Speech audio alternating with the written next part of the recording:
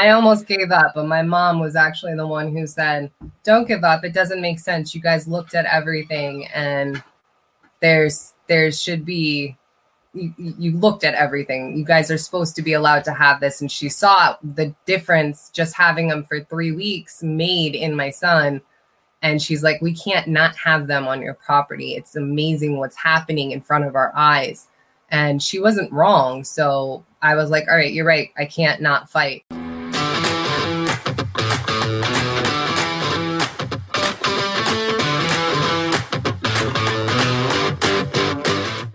This is the Farm Hop Life podcast. I'm Matt DeRozier. I'm joined today by Kayliegh Harte of Harte Homestead. Kayliegh is new to homesteading, raises goats, and sells soap in New York. How's it going, Kayliegh? Good. How you doing? Doing good, thank you. So I reached out to you and you messaged me back. I appreciate that. And you said you've barely started homesteading, like at this point, 1.5 years, I want to say? 2.5. 2.5 now. Okay. So how did you get into it? Well, we had friends who had just like a whole bunch of chickens, and we were starting to get eggs from them because we were like, let's try like real homegrown eggs and everything. And we fell in love with like the flavor and the quality of the eggs. Like even just the color of farm grown eggs yolks is completely different from store bought. And my husband was eating just tons of them. I was constantly making trips to my friend's house to go get more eggs.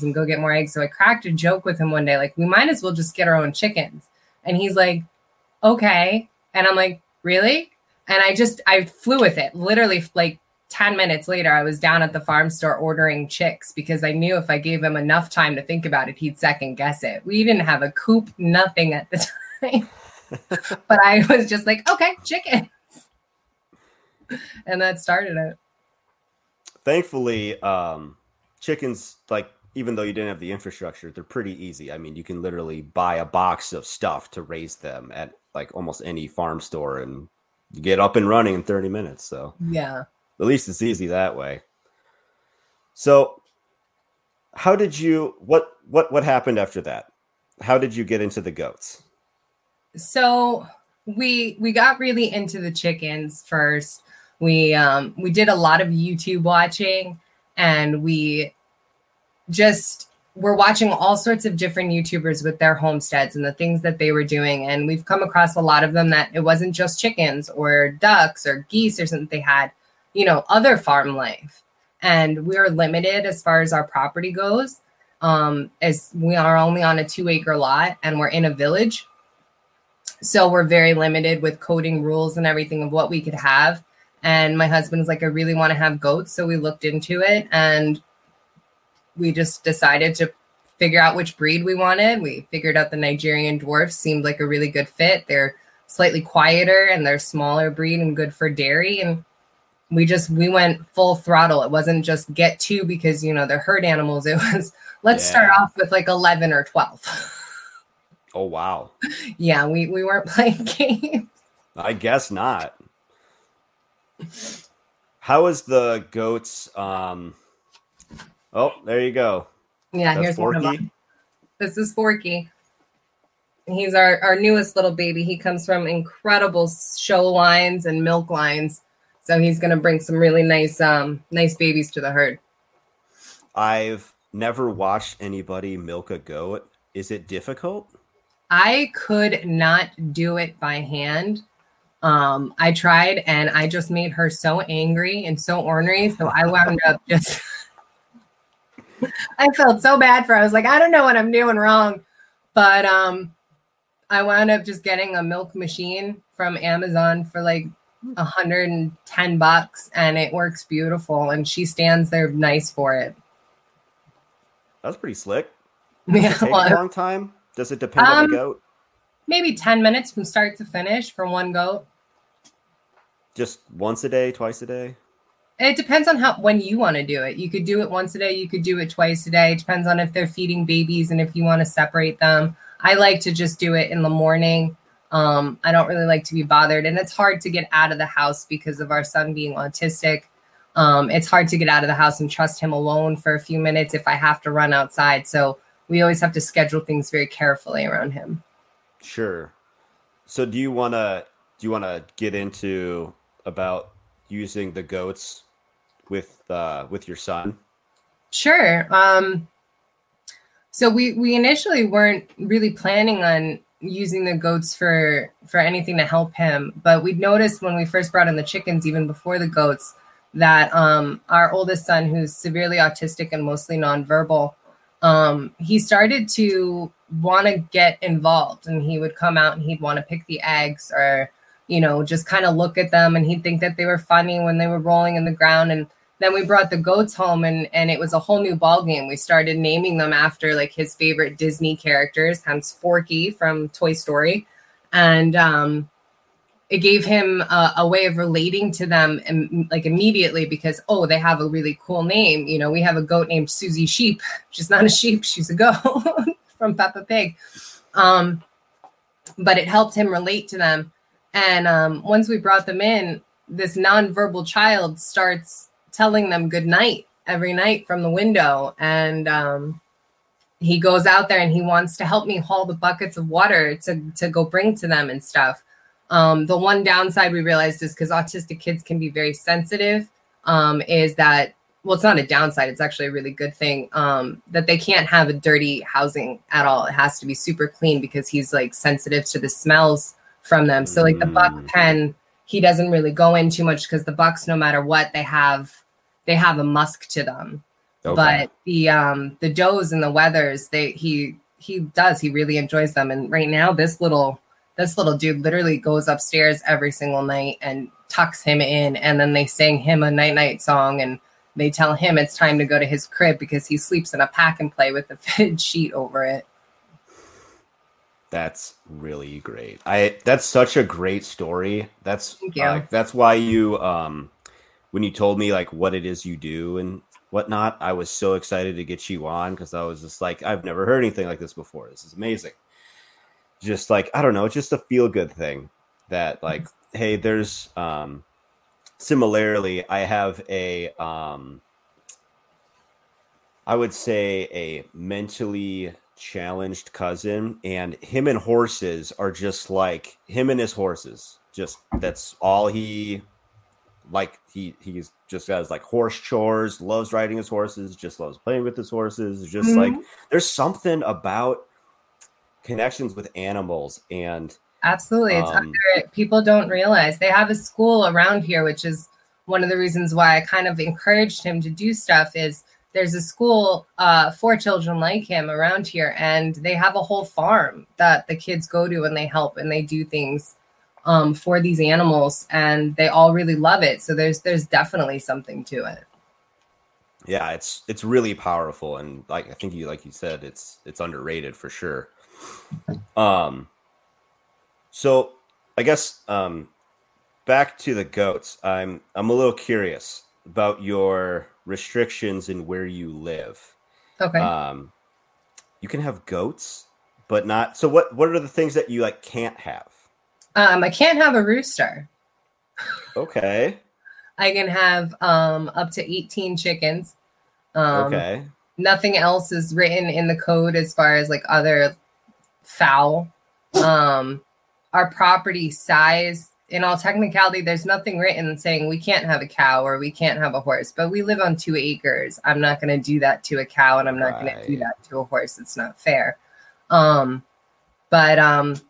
there's some restrictions. There's nothing written in our code about goats. We actually had an issue where the village code enforcer had come to the house, and he had told us that we had to get rid of everything. And we did at first, got rid of the first 2 goats we have, which we have back now. And we looked further into it because we looked up all the coding. Everything said that we were allowed to have everything that we have. And I actually had to get his boss on him, and they had to bring in the village attorney to look through the code and everything to find out that he acted too quickly in telling us to get rid of things without looking into it, that it's not written. And because it's not written, we can have those things. But since the connection Riley has developed with them, I spoke to his doctor, and she wrote us just as a backup in case they ever changed the law and we would have to fall into like a grandfathered in thing or whatever. She wrote us a doctor's note for him that basically states that he, as long as he has his condition of autism, which is a life condition, can have an entire herd of goats. So they're safe. Good. I like that you went over that guy's head instead of fighting him. You're just like, I like that. I like that tactic a lot. Just put him in his place. I almost gave up, but my mom was actually the one who said, don't give up. It doesn't make sense. You guys looked at everything, and there should be, you looked at everything. You guys are supposed to be allowed to have this. And she saw the difference just having them for 3 weeks made in my son. And she's like, we can't not have them on your property. It's amazing what's happening in front of our eyes. And she wasn't wrong. So I was like, all right, you're right. I can't not fight. So we fought. Sure. We got the 2 back. Unfortunately, one was supposed to be a breeding buck. And where he went was to rescue, and he got castrated. So we don't get to use him as a breeder, but he's a happy little wether telling us when our girls are in heat now. So there you go. Still making them work. Yeah, absolutely. So then what else do you have on your homestead? We have a bunch of chickens, and we have a miniature pig. She lives inside the house. We've actually had her longer than we've had any of the other farm animals. Oh. Her name is Peppa. She is 6 years old. Should have guessed. Yeah, right. She's 6 years old. She lives in the front room of the house. And she's like a pet. She's like one of the dogs. And then we have 3 dogs and a bunch of little inside furry critters. We love animals in this house. I can tell. Yeah. What about your garden? My greenhouse just collapsed with the winter, so it needs to be redone. Oh. Yes, sure did. Well, it was one of those like pop-up greenhouses, so it lasted a good 2 years. And this year I knew it just was kind of already shot. And I've got other plans in my head of what I want to do, which brings me to my goal of this summer is I'm going to learn how to use a chainsaw. I want to build nice. I want to learn how to build kind of like a cabin-like structure around the raised beds that I had built. And I want to turn it into like just like a really cool with like the natural wood. We have a lot of trees that we had felled. And I want to take a lot of the wood from those trees and just create kind of like a cabin base with like the side paneling and make just like a really intricate looking, neat greenhouse. That'd be cool. I've got some summertime goals. I try to come up with like 1 or 2 things that I want to learn that's new every year and like little projects that are like, okay, let's get this done this year. And maybe next year we'll focus on that. We try not to overwhelm ourselves with, let's get it all done. That definitely backfires because then you're just drowning to try to get everything done and then nothing gets done. Absolutely. So, like I've got a rock path that I started building for drainage because all the water runs off the gravel driveway to one side of the house. And then it was just a ton of work digging out the hard dirt and then, putting in drainage there. And I stopped. And I don't even remember why I stopped. It doesn't matter because right now it's just a muddy mess because there's no more rocks. They stopped. I stopped putting in the rocks, and it's been like that for 2 years. And so I got to come up with a different plan or just finish it. So, yeah. So bigger greenhouse, nicer greenhouse. Mm-hmm. What motivates you to grow your own food? The quality of food, and my son, I think a lot too, because he's not just autistic, and most autistic kids also come with ADHD, which he has a nice case of in addition to his autism. And there's a lot to be said about food and the quality of the food and the fake preservatives and everything and the dyes and stuff that are in a lot of like store-bought foods. Basically exasperating the hyperactivity and his inability to focus and stuff like that. So having more natural foods come from a place that we're familiar with, that we know where they came from. We know if they were sprayed with anything, which they wouldn't be because I just don't like doing that. Right. But we know exactly it started as this teeny tiny little seed and it grew into something. And I mean, there's pride there too. You put a seed in the ground, you water it, you take care of it, you nourish it, you hope the moles don't eat it. And then if they don't, you've got something to put on your own table, which is, it's really pride. I think there's a lot of pride involved in that. So in doing the growing your own food and feeding it to your, have you noticed a difference in his behavior or attention, or just by feeding him homegrown food? We're still getting to a point where he's getting more food from us than the grocery store. But right now we don't have any does in milk. But I did notice in the summer when we had our one doe that was in milk that had kidded, he was getting his medicine in her milk morning, afternoon, and night.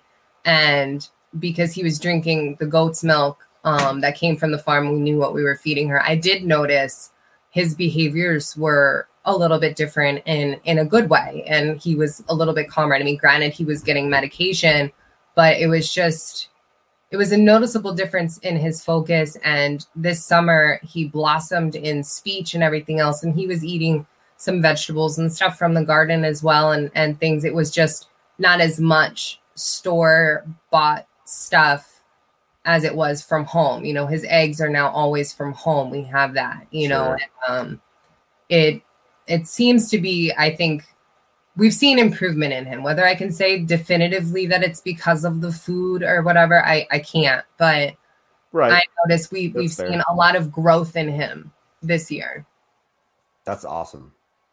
So would you say that a goal of yours is to just keep producing more of your own food and then less buying from the store? Is there a point? Like, is it 100%? Is it 75%? 50%?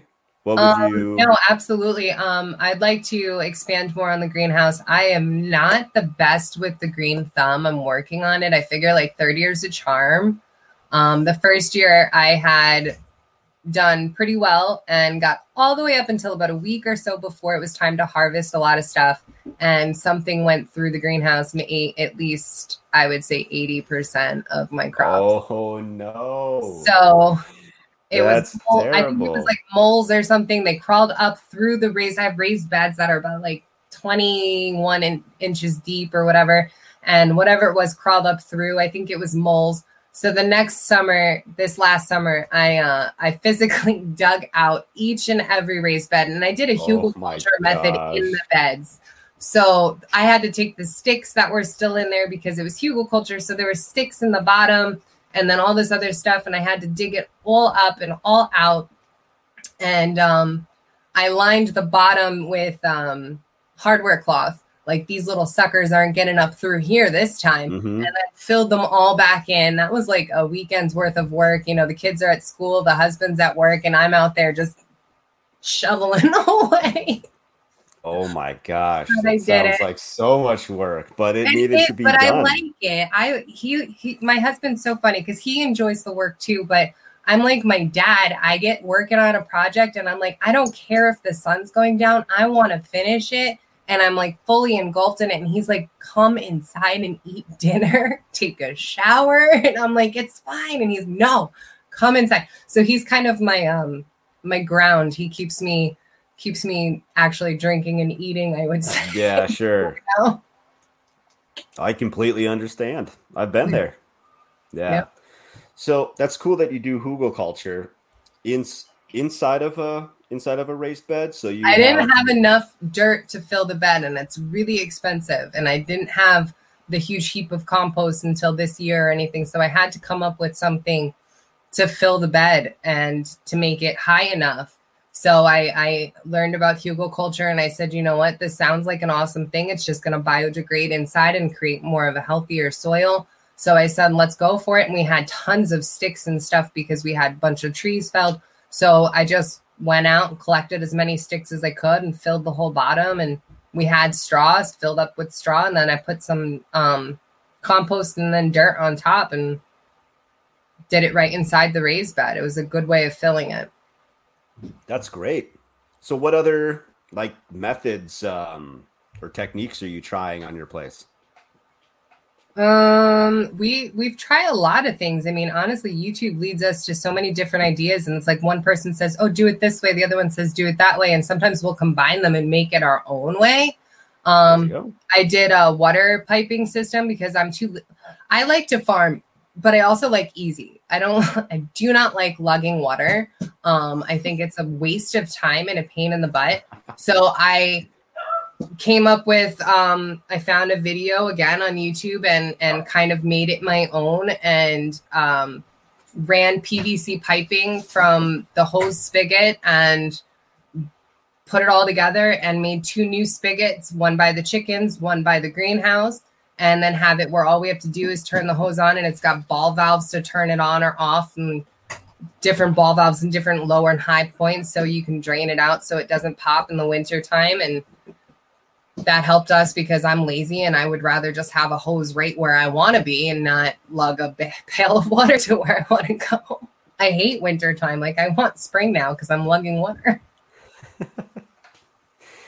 I can absolutely relate. I put on this year, it was like I think it was Prime Day or something like that, and I bought 5 irrigation timers that like hook in line with a hose. So the little watering that I have to do for like my postage stamp of a lawn, because the rest of it's like I'm on just over 2 acres also. Okay. The rest of it's just like sage and knapweed and just kind of, I like the sage. Knapweed can go away, but like anyways, the lawn barely needs any watering, but I don't want to do it. So I just put it on timers and let it go. So yeah, I mean, the thing, like, to do like those little tricks, it just lets you put in like the 5, 10, 15 minutes here and there to the other things that you really want to absolutely need to get done. Not like these mundane carrying water or carrying a hose or whatever it is. So absolutely little things like that always work out. Don't eat my hair. Is that an issue? Do your goats eat your hair? Not all of them. This guy, though, will just chow down, and I tell him it's hair, not hay, and he just doesn't listen. Well, if it didn't smell like hay, I'm assuming. No, well, it could. I mean, I'm outside all the time. So what have you tried that worked well? Homesteading. Homesteading's working out really well. I'm glad. It is. It doesn't always for everybody. No, it doesn't for everybody. But we found a part of us that we didn't know existed until we did this. And it brought my husband and I closer together. It brought the kids and us closer together. Heck, it gave me a business to do from home when I've been thinking for years, how can I possibly maybe work from home and spend more time with my son? His behaviors require me to be home. So I'm constantly stuck doing like, a evening shift of some kind of job that is only like 2 or 3 days a week because I can't be away from him too long because it affects him.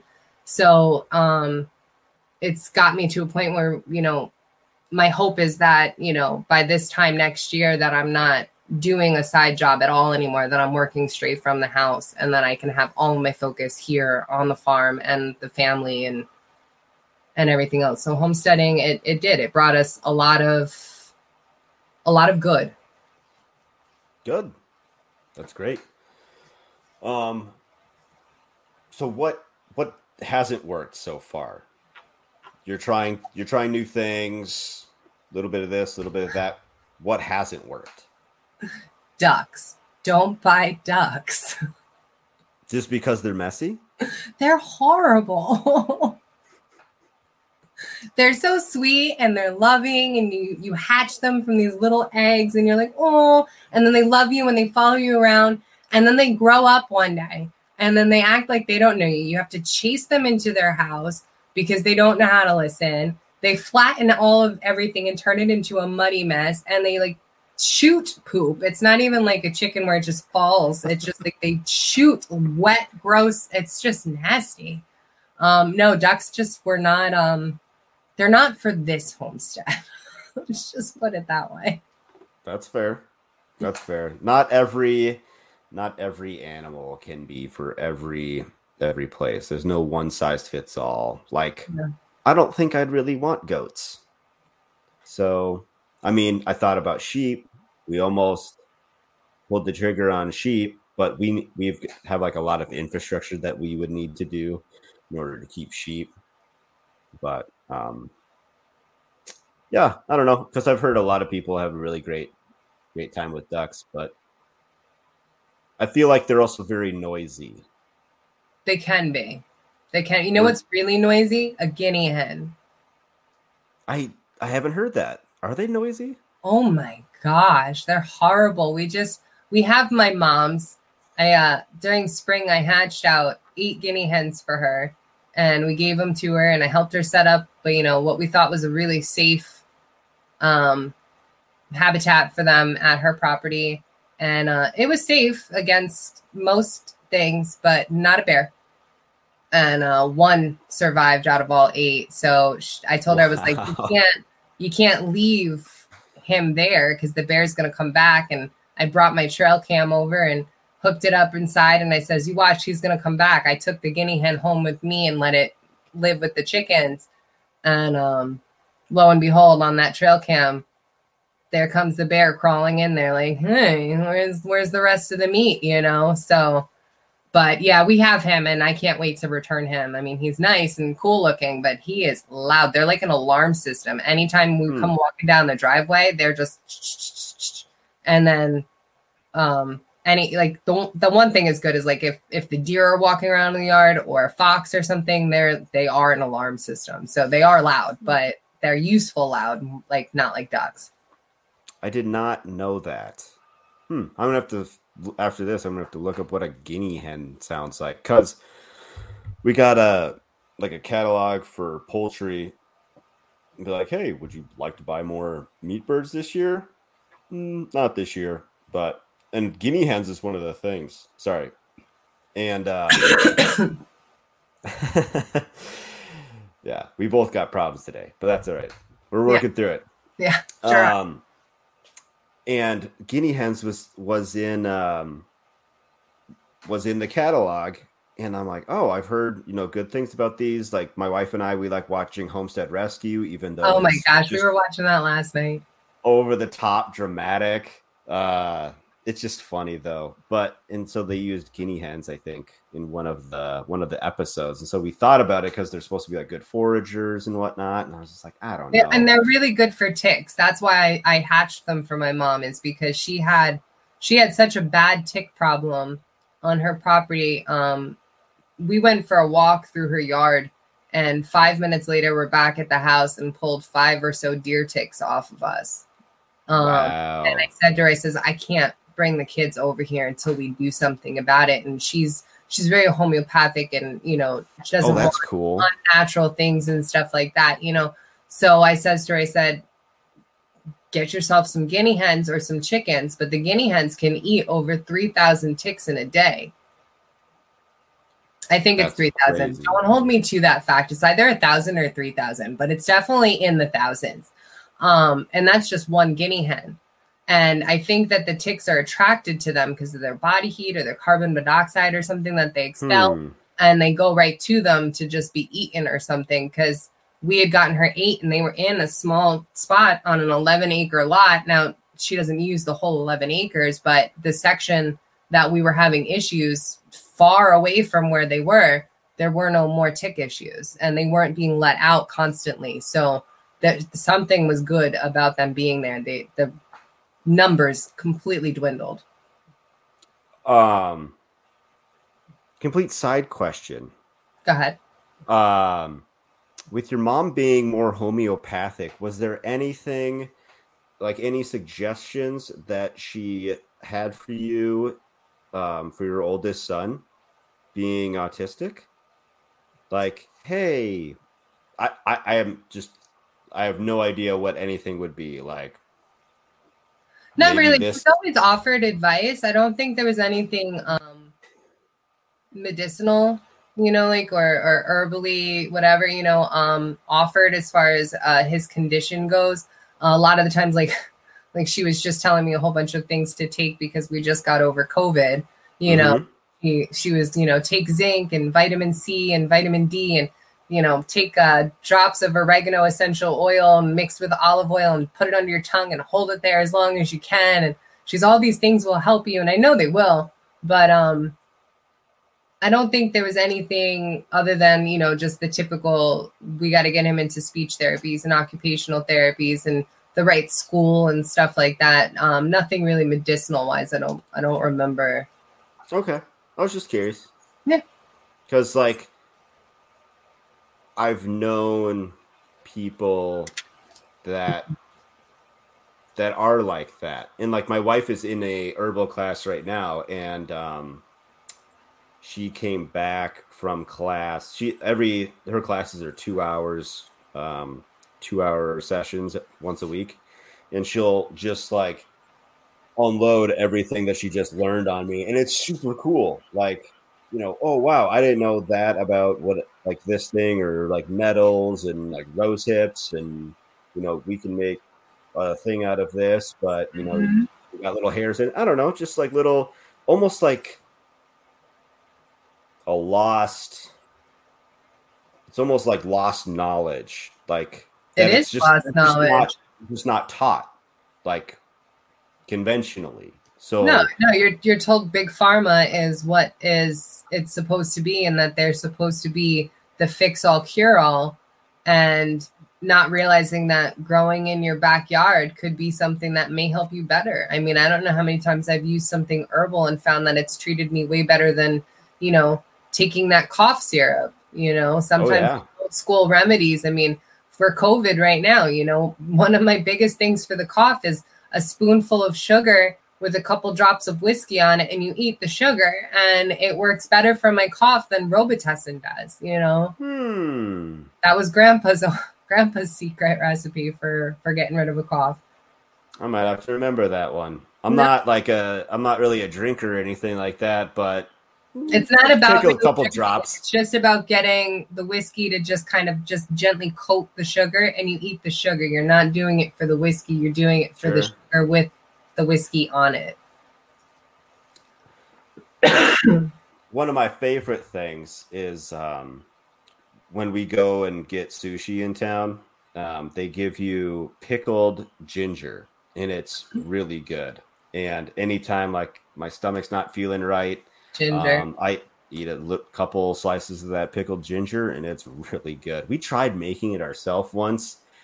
It was not the same. It was, and it took a long time to peel it, because it doesn't really peel. You more like shave it. I was gonna say it looks more like something that's it's like a root vegetable. So I would think you would just like a carrot. Yeah, because it has like all those nooks and crannies in it. You really take more like the edge of a spoon and like scrape the skin off the ginger, and then dice it up. Not dice. Sorry, you slice it, and then the pickling brine might have been a little weird on ours as well. Pickling is an interesting thing to take on. It's not, every pickle can taste totally different. Getting the brine just right is like, I feel like you have to be years worth of like master. It's like an art. That is true. I was working on this ranch in Montana, and they're like, "Would you like some sauerkraut?" And I never had, like, I come from like meat and potatoes world, right? Like I'm not eating sauerkraut, but I was like, whatever, I'll try it. And so I tried it. I'm like, this tastes like pickles. No one told me this tastes like pickles. This is great. And like next night, she opened another jar. Like, would you like some? Like, sure. Tasted totally different. Like, I don't know what it tasted like, but it didn't taste like pickles. So, I mean, just from batch to batch, and who knows when they were, if they were even canned or jarred the same day or whatever. But, So, what would you say the biggest challenge in homesteading is you face so far?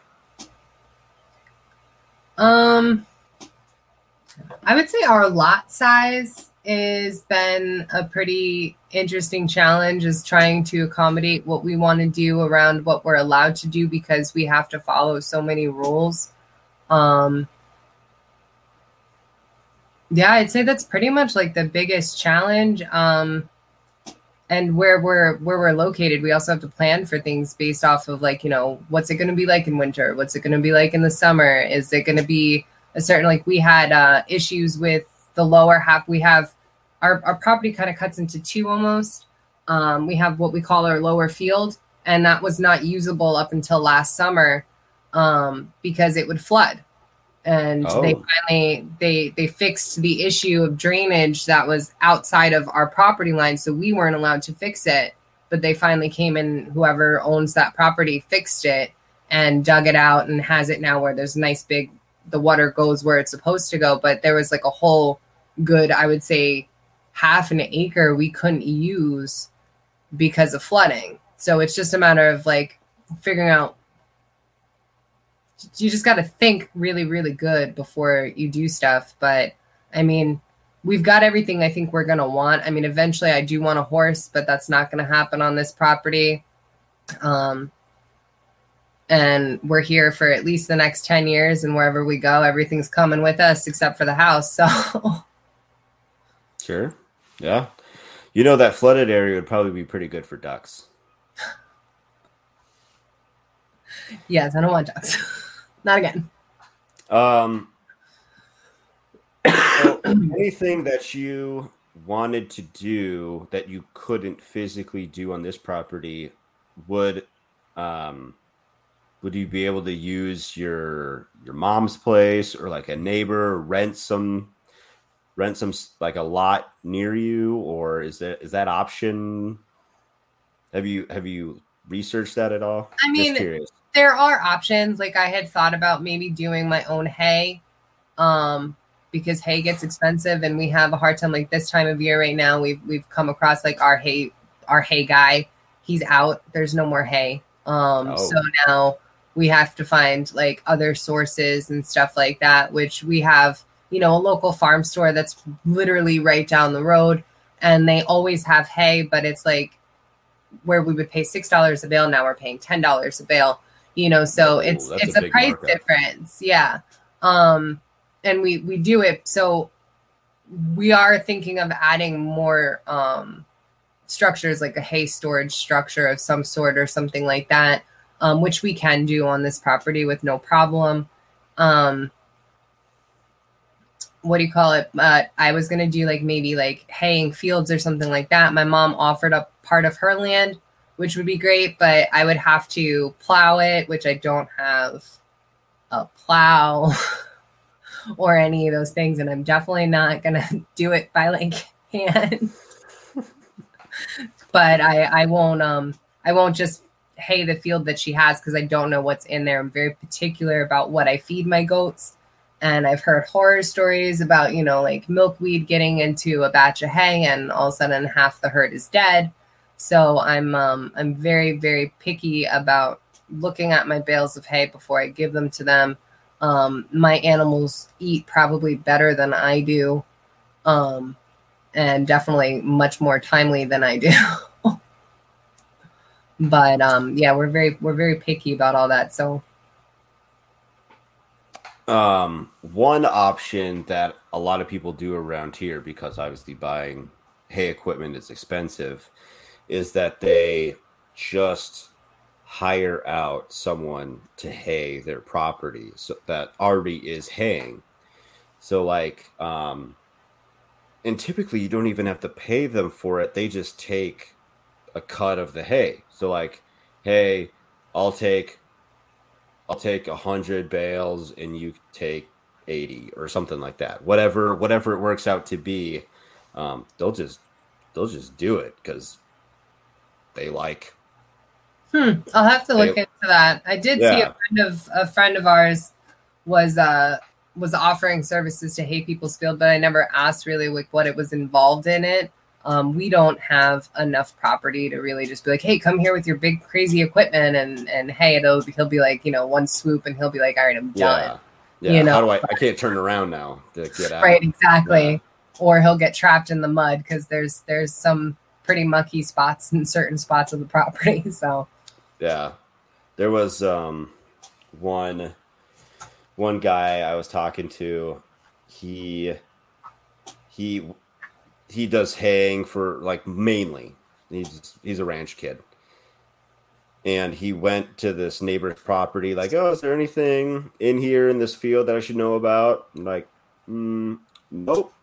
And so he's haying their field, and they hit like the wellhead or something like that, or something weird on their property that was sticking out, and it was covered with hay. Couldn't see it, and so he, like, the money that he made selling the hay was less than the cost of repairing the thing, plus the equipment of his own that he ruined. And so he's like, I want to be mad, and I still am kind of mad, but like, you told me there wasn't anything in this field, and you didn't want any of this hay. I was just gonna, like, you just wanted it hayed. You're just going to give it to me. That's fine. But, like, come on. Like, this is now a lot of work for me. That's rough. So, yeah. So, what would you tell somebody that wanted to get started in homesteading, or specifically goats? I'd say definitely check to make sure that you are allowed to have whatever you're allowed to have. I don't know how many times I've seen stories of someone saying, oh, we just got these goats, and then now the village is telling us we can't have them, or their town is saying this is not allowed on our size property or in this specific zone. So definitely just be mindful of where you live and what the rules and regulations are for where you live. Also, dream big, but start small. Don't plan to finish everything in 1 year. It's not going to happen. Make yourself small goals that you can achieve, and you're going to succeed. It's not going to happen overnight, and it shouldn't happen overnight. Your hands get dirty every single day because that's what you're in it for. It doesn't just start one day and stop the next. You're in it for life. Know that they live, anywhere between 12 and I've seen 16 years on a goat. And if you're not going to devote your time to having that animal forever, or if you're buying them for meat, that's one thing, but you're buying a living creature. So make sure that its life counts for something and that it has a good life while it's on your property. I don't know how many times I've seen people just giving up animals all the time, and it bothers me. When they come to my property, that's their forever home. That's well said. Especially, I see a lot of people giving up roosters. A buddy of mine put out an ad on Craigslist and I think Facebook Marketplace. Like, I'll take all your roosters, all of them. And people were just dropping them off by like the dozens. And he ended up with 80 roosters on his property.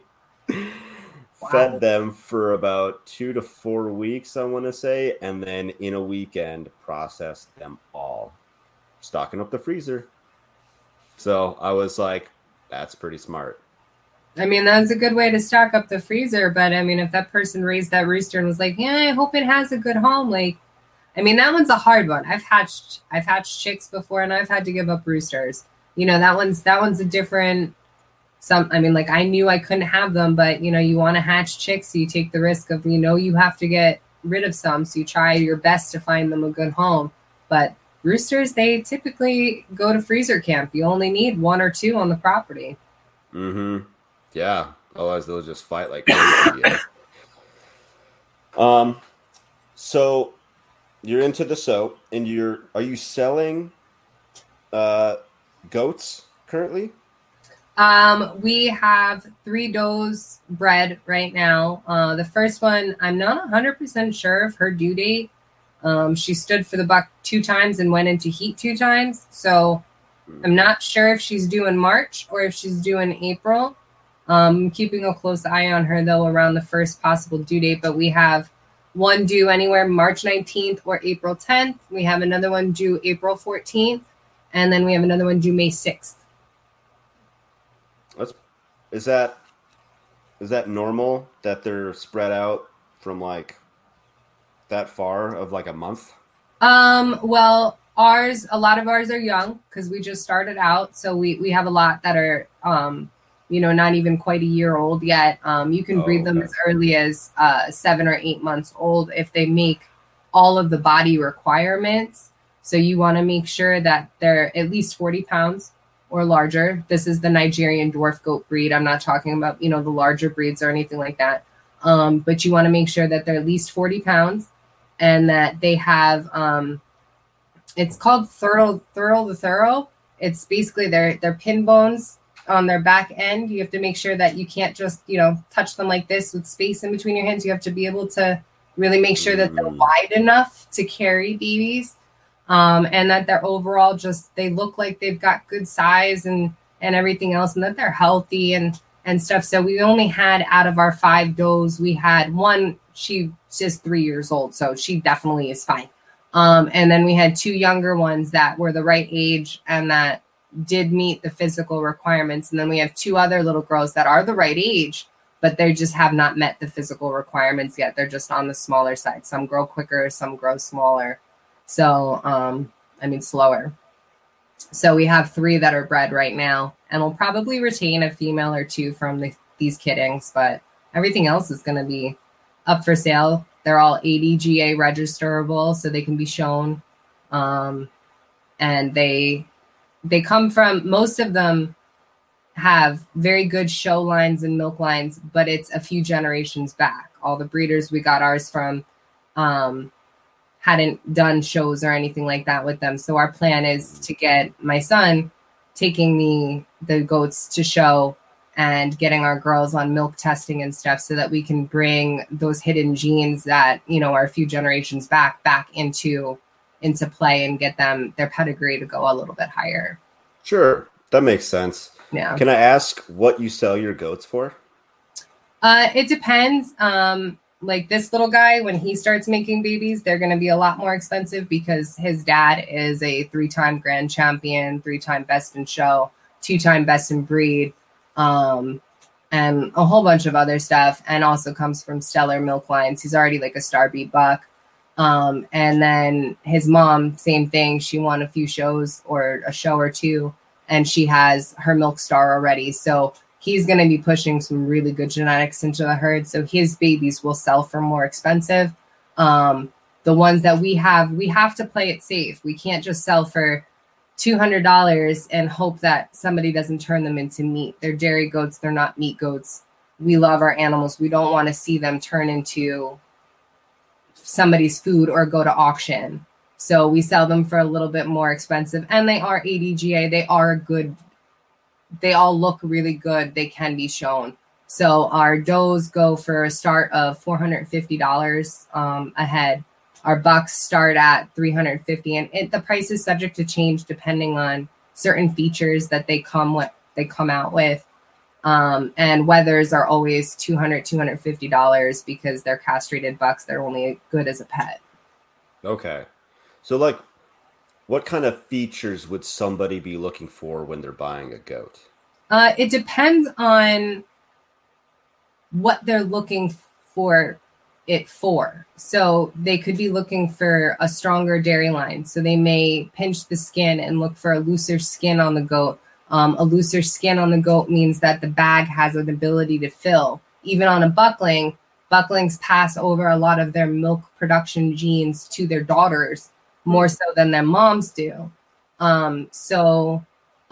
They'd be maybe looking at like the skin, or they might be checking out like, do you have pictures of the udder to see what they look like? I mean, I've seen some of the udders, like this little guy's mom's udders are like way bigger than my head. I mean, just these giant things, but you also want the connection of the udders on the back end to be strong and solid, because you don't want that bag hanging on the ground. You're looking at bacteria, the kid's not being able to feed because it's too low to the ground. So you need strong structure in that that udder. There's also an LA appraisal scores, which we're gonna be getting eventually. Everything costs a decent penny to do, and we're not made of money. So we're going to get there eventually, but there's the LA appraisal, which is basically like a appraiser will come to your property, but they appraise the goat. So they see the way it stands, they see how it holds itself and how thick it is here or thin it is here, and they tell you, how long its neck is, and they'll give it a number. Best number to have is between 90 and 100. That means you have an excellent quality goat. It's not the easiest to obtain those numbers. So you'll see more often like in the 80s, which is just a very good conditioned goat. And it's still a really good goat to have. And then there's show history, like did the parents win shows and stuff? Because that's also an indicator that the babies may be able to, or it could be passed on in certain which ways and stuff. So there's a lot of different things people would look for. And then there's, regular everyday people who are just looking for like a pet, but they want a certain color pattern. Nigerians come with such excellent color patterns. Actually, what Forky is here is my absolute favorite. It's called a chamois, and it's a black underbelly with black legs, and the brown body with the black stripe down the back. But then there's a lot of different other ones. You have buckskins, you've got moon spots. Moon spots are different little like misplaced spots of different color on the goat. It can be anywhere. And a lot of people look for moon spots. People sometimes want blue eyes over non-blue eyes, or you have horned goats or you have polled goats. There's a lot. That does sound like a lot. It's interesting trying to figure out like what the values of all those characteristics would be. Like, I don't know, is it more 400, 450, 500, high as 6? So like, it's weird to like, is there, what's the goat market by you? Like, is it competitive? Are you like, it's like you and one other person that are goat breeders? I've had to, for the most part, travel to get my goats. I haven't found a lot of people locally by me who have this breed. The one, I didn't even know she existed until like last year, is the one I got Forky from. And she's actually only about 15 minutes away and works right down the road from me. So we've become friends now. But she's got goats that are, I mean, I can't even compete with hers because she shows everybody and she's got them all on milk testing. Like I can't, I'll catch up one day. Sure. But I mean, market wise, I mean, I've traveled up to 5.5 hours away to go get my guys. So, I mean, I think if you put them as a reasonable price and, you show people that you care and that your goats are well cared for. I mean, there's also disease testing. I do that. I think it's very important to disease test your herd. You can introduce things to your herd if you don't. And a lot of people, like, I will never buy a goat that's not from a herd that's disease tested. Some people will. So, I mean, there's a market where someone could be selling one, but they may not test for stuff and they could be giving you anything, so I don't really do it to be in competition with anybody. I do it because I need milk. You got to breed them in order to get milk. And they just happen to be their own little money bags there too. So it helps. Do you sell the goat milk itself? I don't really want to get into selling food products or dairy products or anything like that. I feel like there's way too much red tape to go through to do it safely and not get sued. So I don't sell the milk, and I only like give eggs to friends and stuff like that. I don't really bother with like farm food stuff. I think it's out of my realm of comfort level, I think. So I do the soaps. Sure. And I really enjoy the soaps. I keep them as natural as possible. I refuse to use fragrance oils or anything, any colorants or anything like that in there. Anything I do for color and stuff comes from like actually infusing something from a plant to get that color from the plant to go into the soaps, and essential oils and things like that for scenting. I've also infused oils with like vanilla and stuff because you can't get a vanilla essential oil. It doesn't exist. So like you have to infuse other oils and stuff to get like a vanilla scent. I stay as natural as possible, but I'd rather do the soap side of things than the food. And then I'll keep milk for ourselves. Like Riley loves yogurt and he loves milk. The kids used to run outside to watch me milk Amber. And that's our big mama goat. We were milking this summer. They would run out there, watch me milk her, and then be waiting for me inside when I'd come inside with the pail and pull the strawberry syrup out of the fridge. And I'd look at them and go, it's not even cold yet. So, I mean, it was a fight to even take any of the milk for soaps because the kids were too busy going, I want to drink it all. That's really funny. Yeah. How many kids do you have? I have 2 boys. Okay. That's really funny. Shoot, that made me forget my question. Oh, I remember. Do you do goat milk lotion at all? I'm actually in the process of, I've designed it. I've made the recipe. I'm going to make a body butter, but it's not going to be a goat milk one to start. I'm going to start with just a regular body butter because as soon as I introduce any kind of water substance like milk or anything like that to lotion, you need a preservative to put in there. And I'm still doing my due diligence on research of what I want to use. Because I'm very picky about, stuff like that because it's not exactly natural. I mean, soap has lye in it. It's just you can't get away from that. So it's also something that's not 100% natural, but it changes chemically as soon as it touches the oils. So I'm still trying to figure out what preservative I want to use. I'm pretty sure I know which one I want to use, but I have not made that yet. But I will be making a body butter probably this week. I've already designed it, but I haven't been in my soap room really to make anything or touch anything since I had the COVID because I don't want to contaminate anything until I'm better, That's fair. We use a goat milk lotion on my son's legs. He gets eczema pretty easily and pretty bad.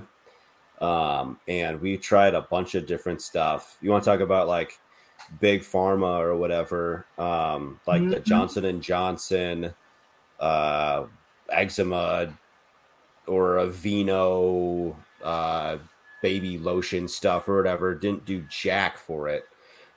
We just do very little goat milk lotion on his legs, and that like every night it's been no problem. Like he used to get it so bad that it would be like, oh, gross. Like, what's wrong with your legs? And I don't even know how my wife found out about the goat. She probably somebody she follows on Instagram that does like goat milk lotion. And so she's like, I'm going to buy some. I'm like, let's try it, whatever. And so we tried it. I'm like, this stuff is like made of miracles or something. I don't even know that. It's great. It's so funny that you say that because both my kids have horrible eczema. My mom has horrible eczema. My grandmother has horrible eczema. I don't really have it, but I watch everybody in my life suffer from it. So I cannot advertise that my soaps or my products are to treat eczema because I am not a cosmetologist. But what I can say is I've researched a lot into the specific oils that I use in my soap and the super fat content that I leave, which if you don't know, super fat content in soap is it's a percentage of the oils that are not turned into soap that are left in it to continue to hydrate the skin. So if you have a 0%, all you have is something that's cleansing, that's probably going to leave your skin super dry and not fun. But what I do is I do a 7% super fat, which is kind of high, but eczema is a dry skin condition. It's only treated by moisturizing the skin and keeping it clean and everything else. So I use a 7% fat in my soaps, and I use hemp seed oil is really, really good for eczema, and certain essential oils and stuff are also really good for eczema. Since I started using my own soaps on the kids, they've had a world of difference in their skin. They have not broken out at all this winter. And then my grandma was having such a hard time that the soap itself by itself was helping, but it was not helping her enough. So I just whipped together a bunch of the oils and I turned it into a salve with some essential oils that are really good for the same thing, and they're good for eczema in there. And I brought over this jar of just a salve that I brought over, which is fine because it doesn't have any waters or anything in it. So it's good for, a year on the shelf, just good shelf life. And she's been using it, just putting it in certain parts of her skin and stuff, and it's been clearing it up for her. That's actually what I designed the body butter to be, is because I wanted something that wasn't like a greasy salve. I wanted something that's more like the consistency of lotion with the same qualities as that. Because I have a friend at work too who tried it, and she has terrible eczema. She came to me one day and I don't know what to do. And I says, put it on there and don't go easy on it. Put it on there and see how it goes. And after a week, she came to me like almost crying that she's so excited. She actually had to run to her parents because it's the first time in a long time her skin's been clear. But my stuff doesn't treat eczema. It's just good stuff. It's just good stuff. I think you should put that on the label. I might. Just good stuff. Wrapping up here, do you want to tell people what you're doing with some of the proceeds from selling your soaps and stuff? I would love to. So we are so grateful that we've been given this opportunity to do what makes us really happy, and to watch our son just starting to thrive from being around these animals, and that he's getting so much from them. And we feel like, we've been given like this gift from the universe. So we decided to give back a percentage. And so every soap or lotion or whatever we sell, when we really start getting going, everything we sell is we donate 10% to a scholarship fund called the Devin Hausman Memorial Scholarship Fund. We donate 10% of it every single month to this fund to help kids like my son get into certain colleges or programs. Or it's these kids don't get an opportunity like a normal kid to excel or to get scholarships and things, because they don't meet the typical requirements. A lot of them aren't even able to technically graduate because they're working on like an IEP and they're not classified as a normal kid. But like one of them may have a dream of, I want to open up a candle store and I'm really good at this and I know what I want to do. And some of the money can be donated or not donated, but given to the kid as a scholarship to help them get their feet on the ground. But it's meant for children who are special needs or have special gifts, to give them an opportunity that they might be overlooked for in any other place. And it's just a beautiful thing. We know the two parents that started it, their son passed away in 2021. It's so weird, but he was so much like my son. I mean, he was much older, but like almost to the T. All the stories I hear and stuff, I feel like I'm hearing stories about my son. And it was just a tragic thing that he passed away. And he was such a kind, sweet soul. And they wanted to do something because of in honor of him and in memory of him. And they started up this amazing scholarship fund. And their first year, their goal was to reach $20,000. That was this year. They had to reach it by December. December came and they were at $25,000, which $5,000 more was their next year's goal to get it up. And they've only been increasing and climbing and climbing. And every single month I sell soaps. Every single month I've been almost doubling what I've donated the month prior, which is just, it's heartwarming. And I feel so good that we do it. And I really appreciate all the people who have bought soap and everything from us so that we can do it. Baby goats, when we sell them, we don't do a percentage, but we do $50 off the top of every baby goat. So I sell a baby goat for $450. 50 of that $450 goes right to the scholarship fund to try and help these kids excel and get a chance to further themselves in life. That's amazing. That's really cool. Maybe we can talk about this more after. Sure. But what I was thinking about today in prepping for this was like, what if she set up like sponsorships for like the goats, like sponsor a goat, like whatever. Like, I don't really know exactly how that would work. Maybe like the breeding bucks, you like, since you're going to keep them and you're going to name them, or your son's going to name them, like, hey, would you like to sponsor Forky for like $100 or whatever? And like that $100 you would, be added to your monthly amount that you write your check, or whatever percentage of that amount, like someone sponsors the goat for, could go towards that scholarship fund. I don't know. Just like just an idea I had like floating around, like how could other people get in on what you're doing? It's just like, I don't know. Just curious. So but hey, is there anything you wanted to wrap up on? I definitely wanted to hit the donation thing, because I thought people should know, what we do with the money and everything else. I think I'm good. All right. Where can people follow you? Right now, I'd say the best place to follow me is on our Instagram, which is Chicken Harte Homestead. I will have links to that. Okay. I do have a Facebook page. We don't have a ton of followers, but I will be, especially in March and April, I'd like to gain more followers on there. I'm maybe posting live pictures of the live videos of the births from the goats.